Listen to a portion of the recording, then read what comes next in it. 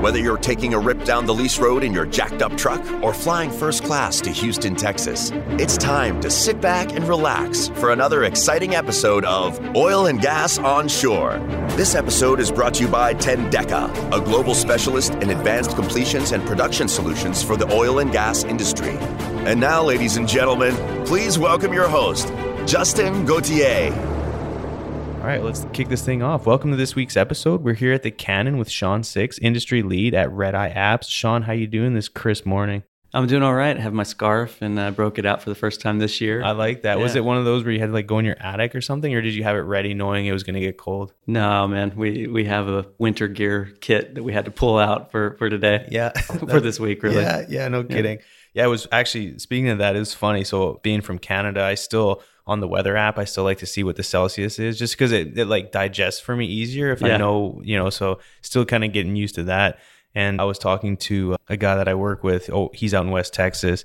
And there was something going on with some equipment that we had some drilling fluids going through. Anyway, long story short, I'm like, yeah, this is going on. And I was like, I don't know, maybe the weather, it's -5 out there right now. And he was like, -5. Yeah.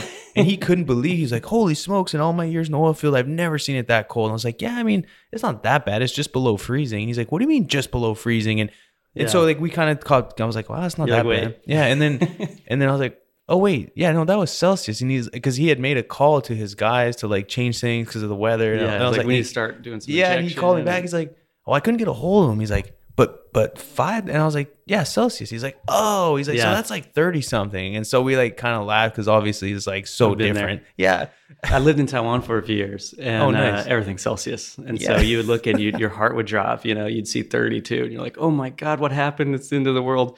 And then you realize it's Celsius. Yeah. It's okay. It's going to be a good day. Yeah. The same on the flip side. We had a guy here in Houston that was from Calgary. He came down and it was on a quote unquote snow day in Houston. No one shows up. I'm from Oklahoma, so it's not too cold, but it gets colder. Yeah. So we had ice and snow days. And so when I hear snow day and I look outside and there's no snow, I go to work. Right. Everyone else in Houston stays home. Yeah. And so we had this big board meeting. He's in from Calgary for this meeting. And it was just he and I in the room. Everyone else called in. No way. He thought it was a joke. Yeah. He's like, are you guys pranking me? Is this like, he kept looking around, like waiting for everyone to show up. And I go, dude, they're serious. They're staying home. It's a snow day. And he was like, there's no snow. That's so funny. Speaking of snow, Calgary's been getting dumped on lately. I've just seen pictures and talked to buddies up there, and I don't miss that. I always tell people it's a lot easier to shovel rain than it is snow and ice. But anyway, before we keep going, I just want to mention this episode is fueled by Perfect Keto. Whether you're on a keto diet or simply looking for healthy snack alternatives and a resource for healthy eating, Perfect Keto offers it all. Anyway, so Sean, we met at OilCom, right? That's right. Yeah, you guys were there. You had a real nice booth, real nice folks kind of filling in. And it was one of the first booths I talked to. And of course, you go into a conference, you're eager and ready to talk to everyone, but by the end of it, you're just like drained. But so we caught each other at a good time. I noticed you were sipping on some Alpha Brain, right? I do Alpha Brain, and I've been on keto for 4 years. Oh, you have? Yeah. Interesting. Yeah. Okay, so funny enough, on it, it's a great brand. Alpha Brain is something, I love their little packs. It's for me, it's like if I drink them every day, I don't get the benefits, but I find that if I do it with coffee or basically I do it during the work week and then weekends I don't drink it, but I noticed that, and so I'm like, yeah, he's an Alpha Brain guy. I didn't know that you had noticed that. I notice weird shit like that. That's funny. I'm man. huge into You're observant because it's like, for context, there's like, I don't know, 50 million satellites at this place. I took a video and I was like, anybody need a satellite? Because it was like every satellite you could dream. And there's all these lights flashing and stuff. And you noticed I noticed Alpha Brain. Yeah. Yeah, that's how impressive.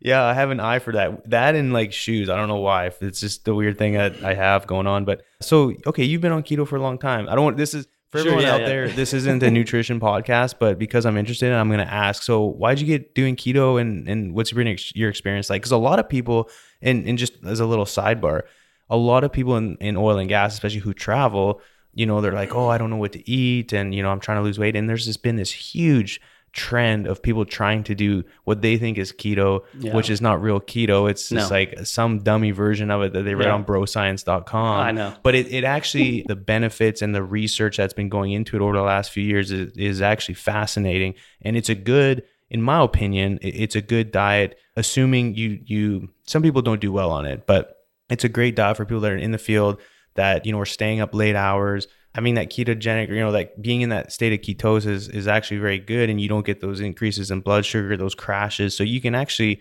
in my opinion, and you can kind of sustain a level of cognitive function for longer, and it's a sustainable fuel. What's been your experience with it? That's kind of, well, I got into it for health reasons, really. But good for you. I was traveling a lot. As you know, working in the oil field, you travel quite a bit. And I think the first year, so we moved back from Taiwan, and I got a job in the operations group, but as kind of an IT document controller, engineering data manager. And we had a big as-builting project, and we would go to the field, and you're out there for days. And there's not like a fast food place everywhere, as you can imagine. This was the Eagle Ford, so South Texas. Right. And it was early days of Eagle Ford too. So now there's a bunch of stuff. It's like cities have popped up where there used to be just like, dirt roads. Yeah. But so I unfortunately wasn't doing well. I didn't do it right. And I was eating a lot of things I shouldn't. And just eating what you want. When you're hungry, you go grab whatever's available. And as you can imagine, there's not like a healthy option. Sometimes you're just taking it's literally whatever's out of a trailer, you could get, or whatever you packed in your backpack. I went into consulting after that. So about 4 years later, I was traveling Monday through Thursday for consulting, and it was kind of it's still in the oil field, but I was doing that quite a bit, and I gained a bit of weight and just wasn't feeling good. And I was trying to get in shape, and I kept hitting like this plateau, and I would get sick all the time. And it was a Thursday morning. And I don't know if you've ever done consulting, but consulting, it depends on what you're doing. But in the BD side of things, you may be on a project, but you're also pitching, and trying to get new things. So when you travel, you hit up as many people as you can. You take them to lunch, you take them to dinner, you try to close new deals. Yep. And then I would do that, and that includes, alcohol and food and desserts. And so I would do that Monday through Thursday. Thursday morning, I was trying to work out before I flew out for the week. And I was listening to a podcast, and Mark Sisson was on there. Yeah. And he was talking about the health benefits. And he goes, if you give me 2 years, I can reset your health. And That's right so then awesome. and there, I was like, sold. I'm going to do it. I'll do it for 2 years. And I did cold turkey. And I'll say I learned a lot of lessons. That's tough, don't man. do it cold turkey is number one. Yeah. Especially if you've been really bad. Like if you drink alcohol regularly and if you eat carbs regularly and simple sugars, I would say roll off of that first before you go cold turkey, because the keto flu is a real thing. Mm-hmm. And at the time, and you're absolutely right, people call it keto, or they call it keto friendly, which is, at least now they're starting to say keto friendly, which is just code for there's low carbs. Yeah. But you cannot sustain ketosis on keto friendly. And people would throw stuff in saying it's keto, and it really isn't keto. But you have to have the macros right. So as soon as you say macros, most people tune off. And, because most people don't track shit. No, and it's hard to track. It really is. So if you're not going to be disciplined about it, I advise not to do it, because otherwise you're just suffering. Right. You're not really in ketosis. It's funny because people be like, "Oh yeah, I'm on keto," and then I'm on keto for like most of the day, and then they'll crush a bunch of beers and burgers at night. And I'm like, the combination of all that high fat, then with the carbs, you're literally you're making a catalyst of disaster for your health. So it's interesting. And actually, the book I was telling you about that I'm reading right now is called Keto Answers by Anthony Gustin. Okay. It is a great, very simplified. He did it with another doctor. They basically did it. It's a book that's sort of formatted around Q&A. And because there's so many questions about it, so each chapter is focused around a certain topic within keto, but so they kind of give it an outline, and then they have questions in there that they answer for like layman's terms. They throw a little bit of science in there, but it is like one of the best nutrition books I've ever read. So, that's good. And speaking of books, you actually came in here with a book, which I really appreciate. So maybe to return the favor, I'll get you a Keto Answers book. You probably already know all the answers, but it's a good reference for someone like myself. I kind of go in and out of it. And people laugh at me all the time, but when I was at Paleo FX last year, Keto Mojo is a company. And so I test my ketone levels and my blood sugar every day before lunch to see if I'm, at how many millimolars I have. Okay. Yeah. So, see, no one's willing to do that. No. People right now are probably turning this off. So anyway, let's start talking about oil and gas. For all the listeners out there, we apologize. We got going on a little tangent there. Sean, tell me about your background and how you got in the oil field and kind of where you're at now. So years ago in the early 2000s, I had switched degrees. I went from working in nonprofits. I wasn't sure what I wanted to do. And I was going to business school. And I was helping a friend with a home project, and he was a recruiter at Devon Energy. Okay. And he said, I can't remember how much I was making then, but he said, are you willing to make, I think it was like $28,000 a year. And he goes, I'll pay for your college. I'll give you benefits. You'll have a 401k, and you won't be making 28. If you do a good job, you won't be making 28 for long. Right. So I switched and I went over from nonprofit, which wasn't much more than that, to working for him. How old were you at the time? I was about 24, 25. Okay. Yeah. And so it was back in the day. Do you remember when I think they probably still exist, but it's probably more sophisticated now, but they had scouts and they would go look for where people are drilling, and they would pay you money. Okay. They would try I'm to not get familiar with that. Yeah, so scouts, they have scout reports. It's a land thing that goes way back from the early land days in oil and gas, where they share data. They'll pay back and forth. They didn't call it data, but anyway, they would basically pay money to steal information, find out, hey, Chesapeake, where are they drilling? Where's the next big play? And they would go try to lease up that land just to get ahead of it. And it was just a short-term kind of swap. Mm-hmm. So basically he goes, if you can pass a background check, I'm going to give this to you. You're going to hand out files. And the first thing I thought is, why aren't they digital? Yeah. And it took me a while. I didn't know anything about oil and gas other than my family has some mineral rights from the Oklahoma Land Run way back in the day. That's all I knew about oil and gas. Mm-hmm. So I get in and I'm handing out records, and Devin did a really good job of training. And they paid for my degree, but they also brought in like land management for non-land managers, cool, engineering for non-engineers, and geology for non-geologists. So in addition to many other courses that they offered, so that if you took advantage of it, you could learn quite a bit. And I was just, being I don't know if you've ever done your Strengths Finder assessment, but I'm a learner and an achiever. Okay. So I love learning new things and then trying to apply it, and ideation as well. I love coming up with finding out what problems they have or what these industry subject matter experts say is a problem, and then what technologists are doing in that area and seeing how the two can bridge together. Super cool. So I immediately took advantage of that and learned as much as I could. But as a result, ended up getting promoted quickly through the organization and going into the rotation program. And I actually turned it down at first. Okay. I was like, I don't want to do this. I was finishing. I had graduated, and then they paid for me to go to grad school for my MBA. I ended up switching to an MSM, a Master's of Science in Management, but it's where you kind of, instead of where the MBA goes to accounting, in finance, you go into strategic management and then human resource management, kind of assessing your people, your skills, and their talent, and where you want to go. Right. Okay. So it's more internal and less numbers driven. But so I did the MSM, and they were paying for it, and they offered me to do this rotation program. And I said, well, I'm kind of busy and I have to make straight A's in order to get reimbursed. Otherwise, I'm paying for it myself. Yeah. And so the VP that had worked with me on that, she said, don't be an idiot. She literally said that. And I go, what do you mean, don't be an idiot? I can't fail, and I can't make B's, and I can't afford to pay this back. So she said, I'll give you time to do it. You can study here at work if you'll do this rotation program. Okay. And so we ended up doing the rotation program, and I get to sit with like super smart people like in the legal group and the PMO, which is my first experience with project management. And then it's how I ended up becoming a PMP, was through that rotation. And you just get to hear like engineers in the field working with things, and you hear their problems, you see their processes. And at the time they had this strategy that was like, they call it autonomy with alignment. So they let you run. If you're in South Texas, you run your business how you run your business. If you're in Oklahoma, they ended up saying, no, we just need alignment. Mm-hmm. So everyone was buying all their systems. They're buying all these IT kits, and none of them talk to each other. So there's a lot of overhead, and a lot of people don't realize about 20 to 30% of a publicly traded oil and gas company, their overhead is all about compliance and reporting. 20 to 30%.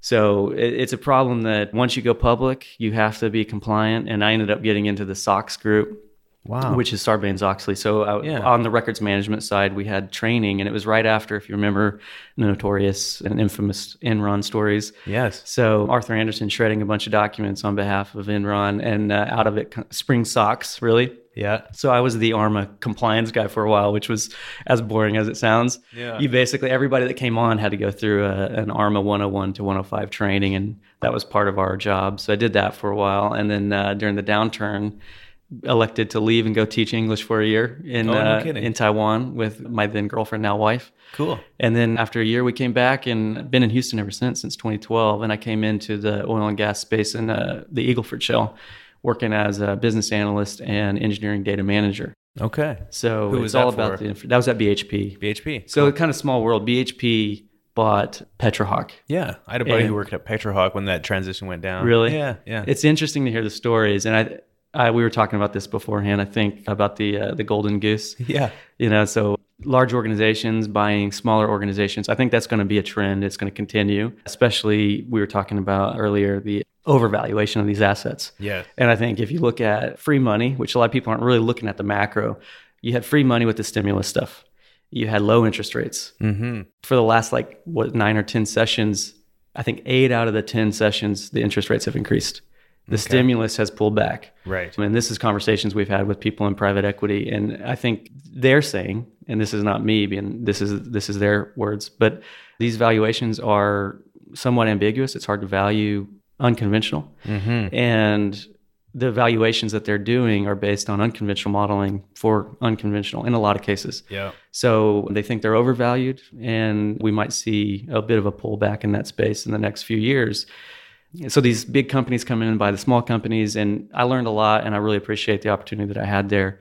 It made a lot of good friends, a lot of good connections, and that's actually how I ended up at Redeye. So they brought this offshore model for, the offshore model being, we're going to think about it for a long time. We're going to build it for about half that time, so 5 to 10 years, and then it'll go online 7 years later, something like that. Right. Very long. So they brought that offshore model to manage their onshore assets. That's not going to work. It didn't work. Yeah. Or it could work. It just won't keep up. It didn't keep up at all. And we had at the time, we were planning 42 rigs. I think we got up to 38 rigs running in North America. And a majority of those were running in the Eagle Ford. Yeah. So you have this model that's very built for like large industrial CapEx long-term projects. And you've got 30 rigs that are handing over a well. Some wells in the shallow areas might be every 30 days, and then you got 40 to 50 days on average. And then you got multi-well pads. So once you get the engineering model where you're going from one well pad to like a 10 well pad, you're handing over a bunch of data quickly, and this offshore model just didn't fit. And so like a few of us got together and just wrote our own standard, and we're like, we have to do stuff different, and the old process for managing this transition has to change.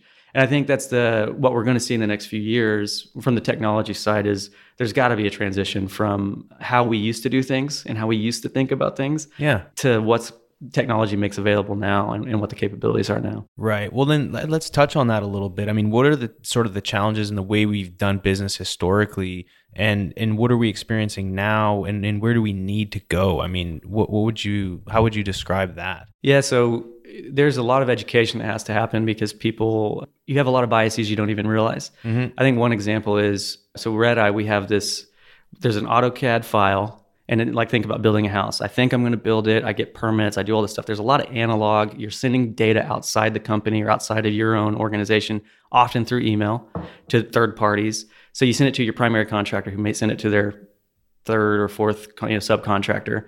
And then what we found is less than 35% of that data. And this is what I found at BHP. And I thought it was a BHP thing, but going on to consulting and going on to other organizations, it's not. It's because of the technological constraints that were implemented. So a lot of these processes were implemented in the 80s and 90s, and we've just continued. So the first thing you think about whenever you're like, I've got this proprietary software, whether it's a Microsoft Word document, and then you send that to me and I go, hey, I don't have Word. So what do? You immediately go to, I'm going to PDF this. Yeah. You've got a PDF viewer, so I'm going to send you a PDF. So immediately, for most people, you lose that data and all the metadata associated to it. Okay. So if you're thinking about a 3D model and you're thinking about all the metadata associated with it, whenever you strip that down to a 2D, you're losing a lot of the proprietary stuff that could help you with some analytics. It could help you with taking that forward in the future. We have, for those that don't know, in the engineering space, there's greenfield projects, which basically means it's brand new. So I'm going to create it from nothing. But we're in a world, and this is outside of oil and gas as well. Our infrastructure in the U.S. is going on 100 years old. Most of it, a majority of it. Bridges, dams. We talked about the dam that was failing in Austin last year. Just got inspected, by the way. It had been inspected the year before, and it's put on the high risk. And on the high risk, that means it goes from being inspected every 10 years to being inspected every 5 years. So that seems, it should be less to me. But right. I don't know. You would think so. But they're just stretched. There's Wow. tons of bridges, tons of dams, and there's only so many people and so much money to go service all of this and inspect it. Yeah. So our infrastructure is old. Pipelines are old and aging. How we get oil out of the ground and how we transmit it, all of that has data associated with it. Yeah. And the way we are managing it is really the way we managed in the 90s with the technology of the 90s. We have a ton of Excel spreadsheets. We manually track it. We've got PDFs everywhere. We lose all the data richness of it. Yeah. And there's no way for us to automate this and tie it all together. Yeah. So I think the big thing that we need to see in oil and gas is the adoption of new ideas and new technology. And I think there's a huge area, like we were talking about custody transfer. Yeah. So the transfer of custody, and if you look at it, the way we measure oil, and we transfer it from one entity to the next. So if I'm going from a tank to a truck and I'm transferring that, they actually write that out on a physical piece of paper. Someone comes out and signs it. They go verify it and they measure it. The way they measure that transfer is the same way the Romans measured grain transfer. It literally was created by the Greeks 2,000 years ago. That's crazy. So we're literally, our API standards for small tank custody transfer is very similar to how if you went back, you would recognize somebody transferring grain to a cart or transferring oil to a truck. It's the same process. So why is that, you think? Like, why haven't they? I mean, to me, that seems like something they would easily be able to automate through some sort of meter, digitize it, and then upload it. I mean, why haven't they made that leap, you think? You can, and a lot of people are trying. And on the larger facilities, they do. Okay. But because oil and gas, especially onshore, it is so disparate and there's not a lot of connectivity. That's a big issue, is the connectivity. And the technology is there to do that, but the cost and the appetite is not there. I think a lot of people look at it and they say, it's too cumbersome. We would have to go instrument all these wells. We would have to change how the operators do it. Sure. And at the end of the day, the operator, the boots on the ground, are the ones making that decision. Yeah. If they adopt it, then yeah, you're going to get that technology innovation. But most of them are comfortable with the piece of paper and the clipboard, and the battery life of a clipboard is far better than an iPad. And they don't have to worry about, if it goes out, I have to go back and charge this, or I forgot my plug, I forgot my charger. I can see that. And a lot of that, I think, is just like, a lot of the conversation around that type of stuff is just shifting the culture. And to me, a lot of it, just on the drilling side of things, is you have, the older generation who's used to doing things. They're kind of riding it out. They don't want to have to learn new technologies and all the stuff that these kids are doing coming out of college. And so it's like, I think, eventually, obviously, it's going to happen, but I think a lot of it is just culture change and having everyone on board. And that's more on like a micro level with different, like, whether it's processes or certain things within the drilling or completions world. But to me, that I can see why that would be, because you would have to change a whole way, and it's the chain sort of. It's not just changing one piece of the puzzle. It's like if you change that, then you have to change a lot of other things. And so people are like, it's so capital intensive. Why do we want to spend the cost? Let's just keep doing it, because it's like, well, it's not broken. Why do we need to go fix something that's working already, I guess, too? But it is broken. It's just covered up, Good point. So think about this. There's a company called Data Gumbo. Yeah. So they're here, actually. They're here. Okay. Yeah. So they've got the blockchain technology. When I talked about blockchain, I was in an innovation role, and I talked to a CFO about blockchain. And he laughed at me. And I said, custody transfer is a huge issue. Sure. And if you look at the overhead for a company to do the allocations, so you own a well, you have land, someone produces it, I have to show you how much you made. So there's a guy that comes out to your well pad, he pulls it to a truck, he drops a ticket. You, the operator, the oil and gas company, sends somebody out to pick up that ticket, confirm that he took the right amount, and what he puts on that piece of paper matches what was in their automation system if they have one. And then they also measure what's on the tank. So that guy then takes that back to the field office. He types it into a system. He might type that one data point. We did a business process mapping with somebody. He put same data field, one data field into 5 systems. Really? Every day. Oh, painful. What we find at the operator side, whenever you do this BPM process, operators, guys that are actually what you would call high value add people, you need those guys to make money. Mm-hmm. They go out to the field. They write a bunch of stuff down. They spend 30 to 40%, sometimes up to 60% of their day typing in that data into multiple systems. We mapped that report back. The 5 data points went to 3 reports, which were all showed on Monday. And one example is downtime. So you've got this environmental guy who's rounding down, or rounding up rather. So he's got this emissions thing. So the more that flare is on, the more they're emitting, the more carbon emissions tax he has to pay. So his goal is to keep that as low as possible. Then you've got another guy on the operations side. His KPIs or metrics for success is to round that down. Right? Yeah. So you got one guy rounding up, one guy rounding down. We find that same data point from that one guy in the field typing it in could be a discrepancy of 20% between the 2 reports. And it's shown to the same people on that Monday. And it just compounds, right? It compounds over time. And then you've got the book to market. So you've got this guy he's typing in how much I made. Now you've got a publicly traded company that has to show that to the market. How much did I actually make? And am I meeting my goals to my stakeholders or shareholders? And that's 3 months usually. So that guy sends that piece of paper after he types it in. He sends that to somebody in the back office. They're doing this allocations accounting process. Wow. So you're talking by the time that guy pulled the fuel from the truck to the day it's reported to the market is in best case 3 months. So companies like Data Gumbo, I think, are going to change that because you can automate this and decentralize it. And you've got a lot of the infrastructure out in the field, but people don't trust their data being public. So you have to have encryption and you got to raise the awareness. But I think you made a good point about why. A lot of the guys are. There's a statistic that came out through the World Economic Forum that says the largest growing group in the engineering space is over 60. So technical roles, operators and engineers the largest growing organization or group of people is over 60. The smallest is under 30. Really? The Global Energy Talent Index came out last year, 2018, with a report that said there are more people leaving the workforce in technical roles and engineering roles and operation technical roles. There are more people leaving it than are entering school to learn how to do those jobs. What would you say? Is the demand the same, or is it growing or shrinking? I think the demand is growing. Right. We've got more production. We've got more. If you look at plastics, you look at refining.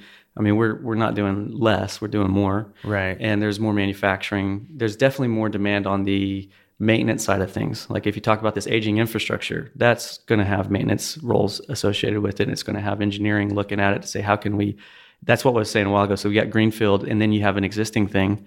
Whenever you add to that existing thing or have to update that, that's a brownfield project. Okay. So brownfield is I've got this data that exists somewhere, but I got to go dumpster dive to find it. I've got to go look at 100-year-old drawings that are in someone's drawer in their basement. And if it hasn't been flooded in Houston, then they're still no good. Shit, yeah.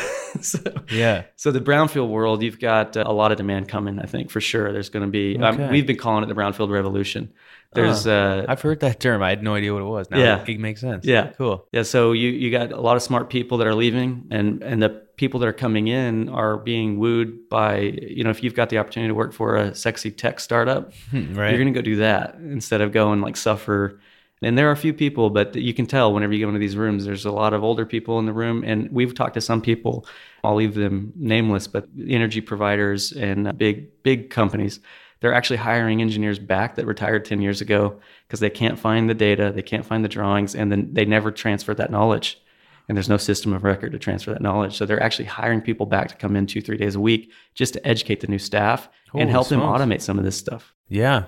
Interesting. So help me tie this together with what you guys are doing. And you probably touched on it, but you're working for Red Eye now. So to describe how Red Eye either, kind of brings value to sort of help tie all that together or provide solutions with these types of challenges. Yeah. So the main thing we do is we say we're changing how people work. Okay. We want to change how you work. And that does come with a bit of education saying, here's why you do what you do. In the old days, we PDF'd it because that's the best technology. We kept Excels because that was better than any other tracking system.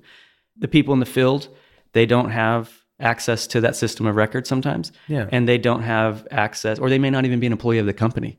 So the licensing models of most companies is I pay you a seat and you can share data inside your company with people who are also paying for that license seat, but you can't share data outside of the company. Okay. So Red Eye changes that. Our licensing model is unlimited users, unlimited usage. That is to stop that from happening. We want you, because you own the data. If you're an operator, you own the data.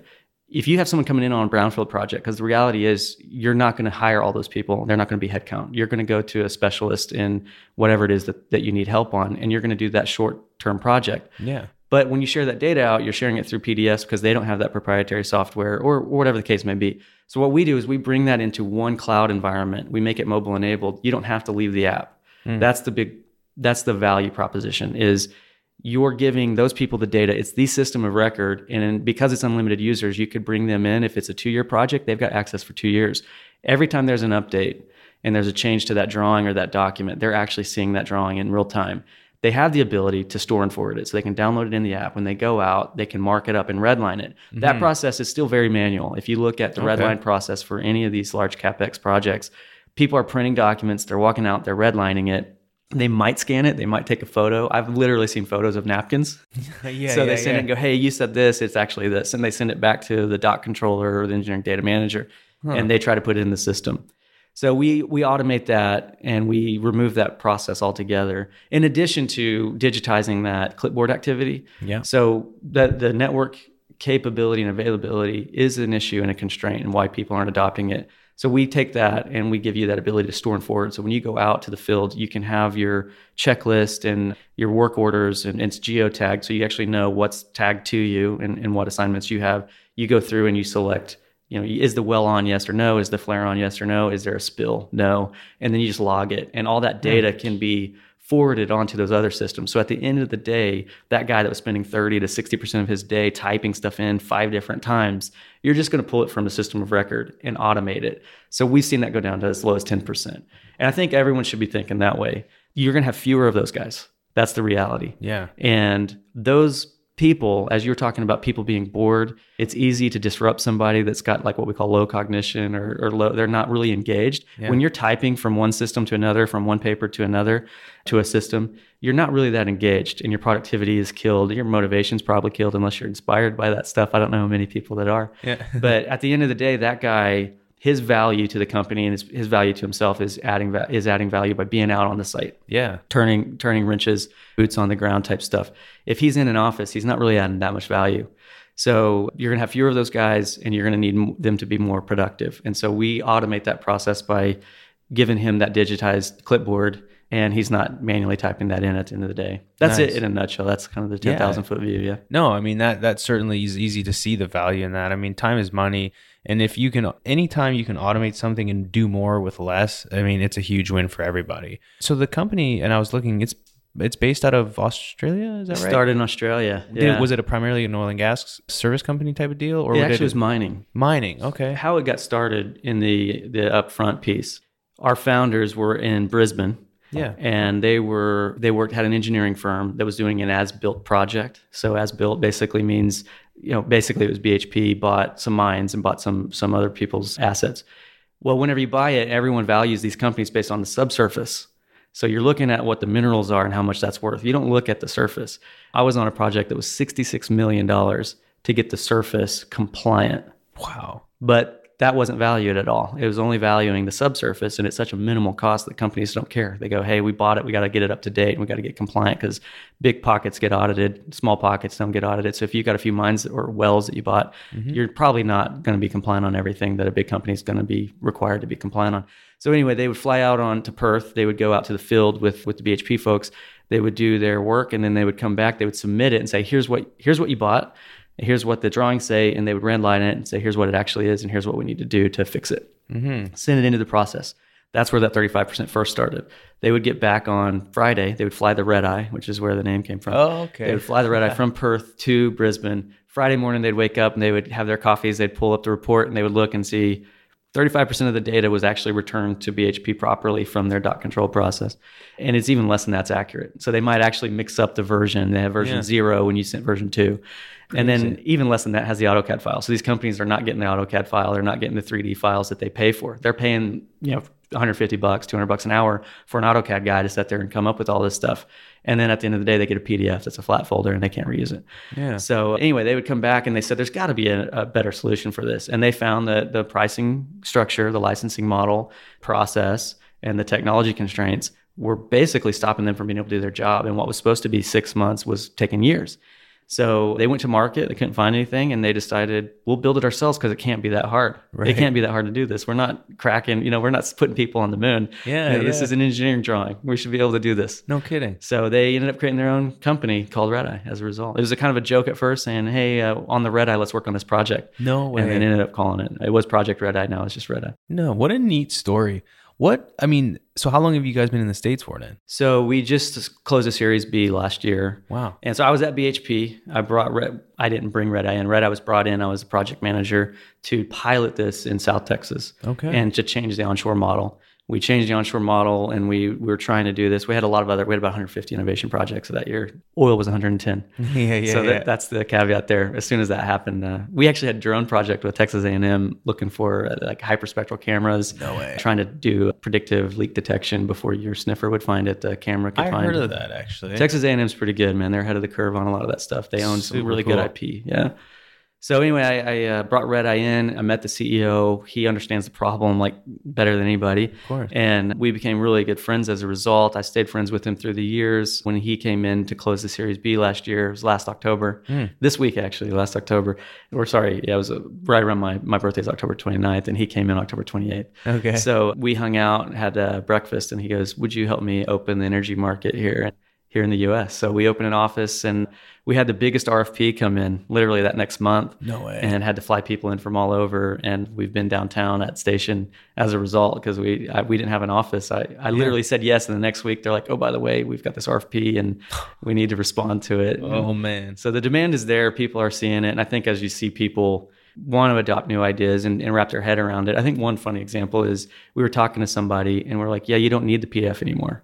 And it was just the dot controller. It was like, well, how am I supposed to email PDFs? And you're like, you don't have to email it because it's in the system. You just send them the hyperlink and they can get to the document. And it just took, I mean, here we are like 3 months into a pilot, and the dot controller is just now wrapping his head around, oh, I'm not going to be emailing PDFs anymore. It's just changing the whole process for him. So I love that. It takes a while. Just flipping it upside down. Like that's the coolest thing. What have you seen, or like, what's your experience with regards to the challenges coming in and trying to basically, enter a marketplace, in a fairly volatile environment where people right now are so cost conscious? I mean, are you coming up with much resistance when you're approaching potential customers and trying to prove the value? I mean, you've obviously got some great case studies and a decent track record, but with the environment right now, is it challenging to enter new market? It is challenging, and there's a lot of sunk cost fallacy out there. I mean, what is that? Sunk cost fallacy is, I've already spent the money, and you just start throwing more good money after bad, that old saying. Okay. So a few examples. One client had sunk $56 million into a project to do what we do. And another, which is a super major, they had sunk 10 years and $32 million. Sure. So if you add these numbers together, you're talking, you could buy your own software company. No, so your software should work, but because it's just maybe bad design, maybe a good idea, but bad execution, the architecture is wrong. You're trying to do it on-prem. So a lot of these guys, on-prem means on-premise. So you basically are paying for the servers, you're paying for the licensing, and you're bringing all the developers in-house to cobble this together.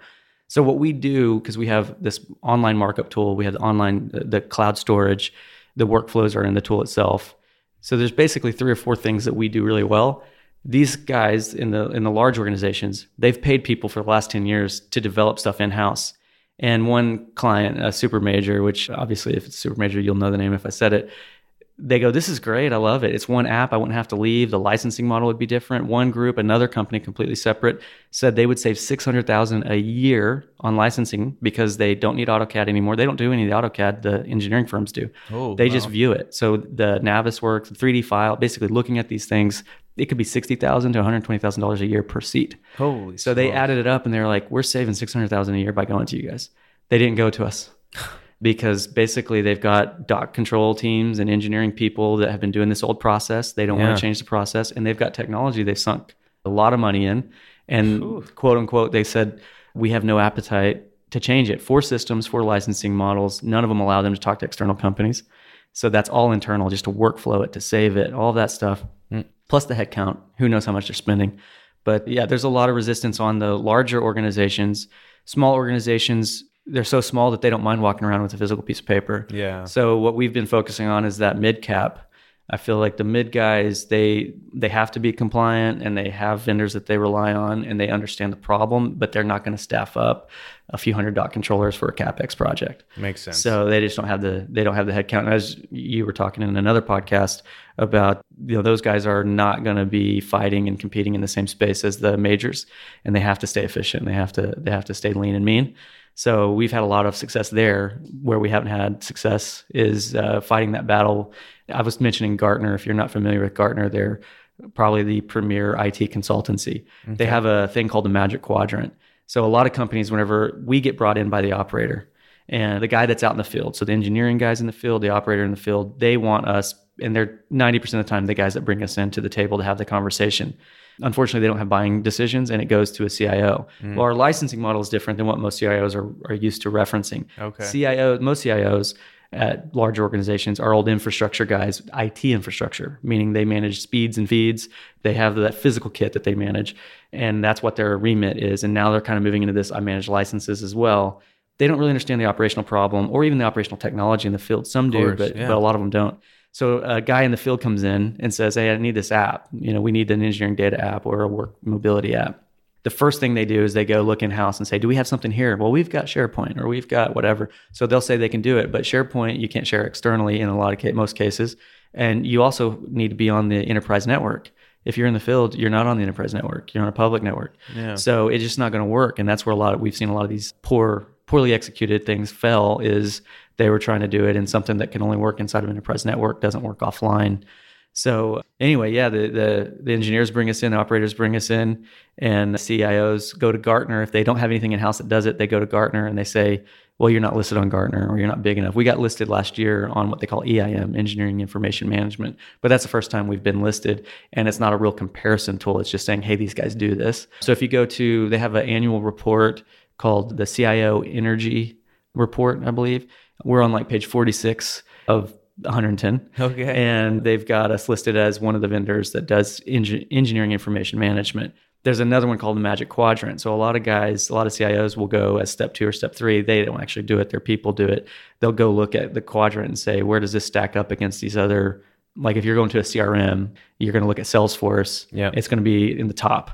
And then you're going to see these other tools, and you're going to see, where do I stack up against these tools? And that's going to be your RFP. So when they're going to EIM RFPs, we're not listed yet. Most startups aren't going to be. You're too small, and Gartner's not going to risk their reputation on an unproven technology. Of course. Fair enough. We have to work to raise our reputation, raise our brand, and to get listed in this group, but also get some backing and some clients behind us that we can have a proven track record. So when they do go, the next thing that they do is they go to references. Right. And so we don't have any. We have references in Australia, but I'm sure you can imagine where I'm going with this. In the U.S., they're like, who do you do business with in the U.S.? Yeah, we had one pipeline company ask us to come in, and they said, okay, so who in the U.S. do you do business with in pipeline? And we have a lot of conversations with midstream. We don't have any paying clients yet.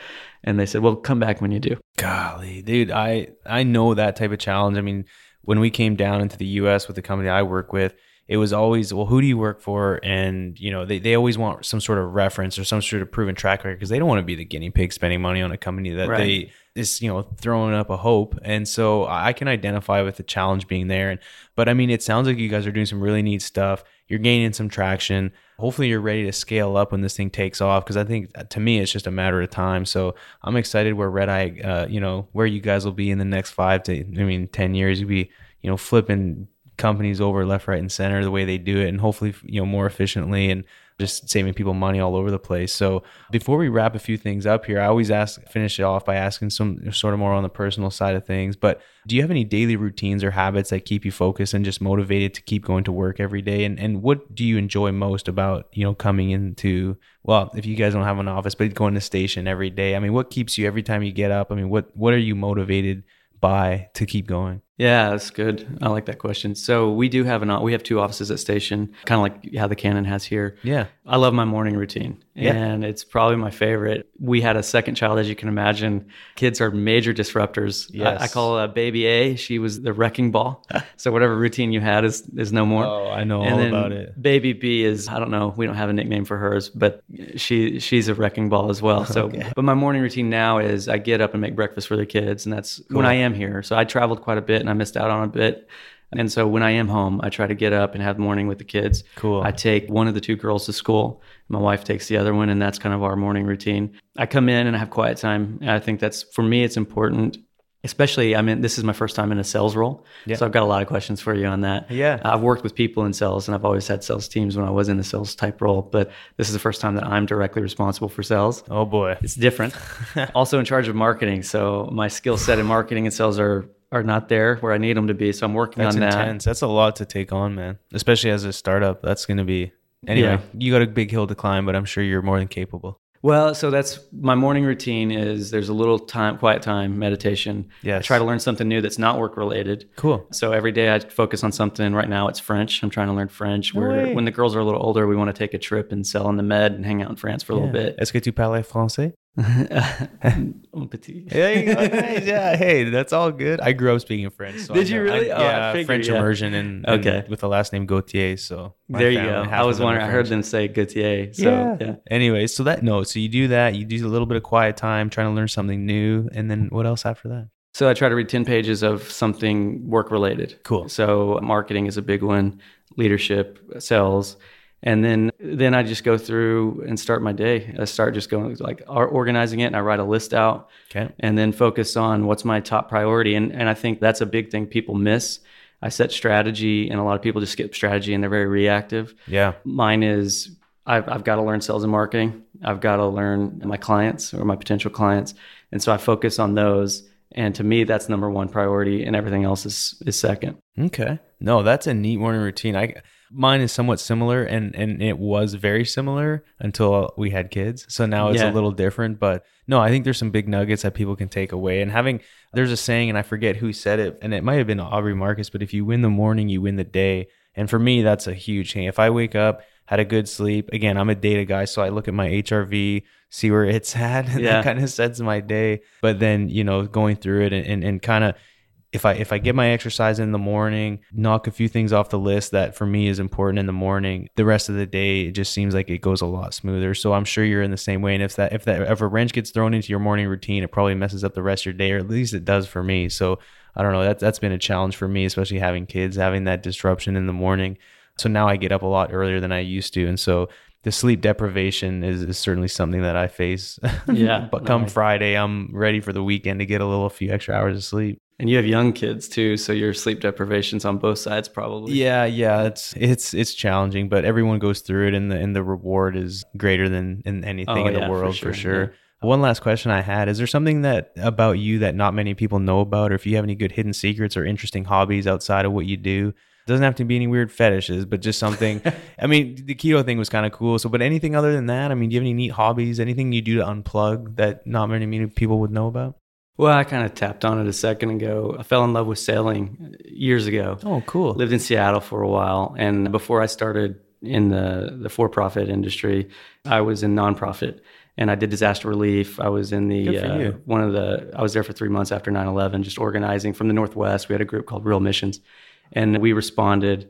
And then when I got back, there was a lady who was a real estate agent. And I was just stressed. But it wasn't anything that happened to me. It was just being around people that had their lives turned upside down and doing that for a few months. I kind of carried that weight with me. And this lady invited me to go sailing, and I'd never been on a sailboat, and she had a double masted sailboat, and she couldn't take it out by herself. And she brought me out. I'm just using terms. I'm assuming that double masted it's two mast. Yeah. No, it's funny because I was thinking back from when I was thinking back from a memory I had with my cousin that was sailing, and I was like, holy cow, like I forgot I did that. But anyway, no, it's keep awesome. going. I didn't mean to cut you off. It just blew my mind, man. So I went out, and we had this, I don't want to call it a near miss, but they had these huge shipping containers, and that caused this huge wake. And she yelled at me. I'm at the front, and she yells at me, and she's like, hold on. And she like turns into it, and we go straight down, and all this wave of water comes over me. Ooh. And we come up, and she's just worried that she's run sailing for me and that I was hurt or going, I hated her. Yeah, and I just like was smiling ear to ear, and I'm like, this is amazing. And so I've got certified, and that's actually my big trip with my girls. And then I'm planning in the next 4 or 5 years, I want to take a few months to a year off and travel with them and sail the Mediterranean and maybe up. Dude, that is so cool. So that's an active goal of mine. And that's actually one of my routines in the morning. I look at the map that's on my wall, and I just imagine myself with my girls, with my family, my wife as well. And she's the key to keep it all together, by the way. So she's the glue that makes this work. But looking at that and figuring out where we're going to go, what we're going to do, and planning that trip. That's so cool. Just visualizing it. It's going to happen. It's going to manifest, dude. I'm pumped. I cannot wait to have you back on the podcast when you're all done that and you can explain it and see how it goes, because that would be so cool. Yeah, man. Awesome. Well, look, that's all the questions I had, but I want to take a few moments before we close out here to tell everyone about our upcoming events. Hey guys, Alex here with the events on deck for December. We'll be having 2 OGGN happy hours to kick off 2020. One will be in January in Houston. We have not announced the date yet, but we'll get back with you guys soon on that. And we will be having our first happy hour in Pittsburgh in February 2020, also with the date coming soon. So stay tuned on those. Upcoming events include The Bells of Houston, a masquerade, unmasking the stigma of PTSD. This will take place on December 5th in Houston. The Latin America Oil and Gas Summit is December 5th and 6th in Uruguay. The API Energy Houston Chapter General Meeting will be held on December 11th, 2019 in Houston. The Wildcatters Ball is taking place on February 7th, 2020 in Houston. And lastly, the IPAA Leaders Industry Luncheon will be held on December 11th in Houston. That's all of the events for this month, guys. Be sure to tune in at the beginning of January to see what's happening then. Awesome. Thank you. Anyone out there in the Houston area interested in playing oilfield hockey? Come join the Hack and Whack crew for some old-timer hockey. We do it every 2 weeks at Memorial City Mall Ice Rink. Hit me up on LinkedIn for more details. And if you're looking to get in shape over the winter, visit KTX Fit in Katy, Texas, and get a free trial by telling one of the coaches that I sent you. For all the listeners out there, if you want to support the show, please subscribe and leave a review. I would certainly appreciate it. Or if you simply just want to reach out on LinkedIn, a lot of people hit me up and share their stories or just even make connections with other guests that I've had on the show. So I'm always willing to chat. If you have any questions on podcasting, I love helping people out. So just hit me up and start a conversation and let's grab a coffee. I would love it.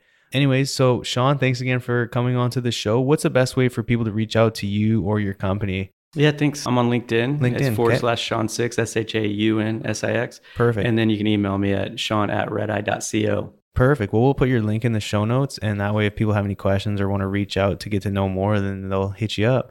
So anyways, that's a wrap. Everyone out there, always remember, when the density's up and the gas is down, open the choke. Let's go to town. Thanks.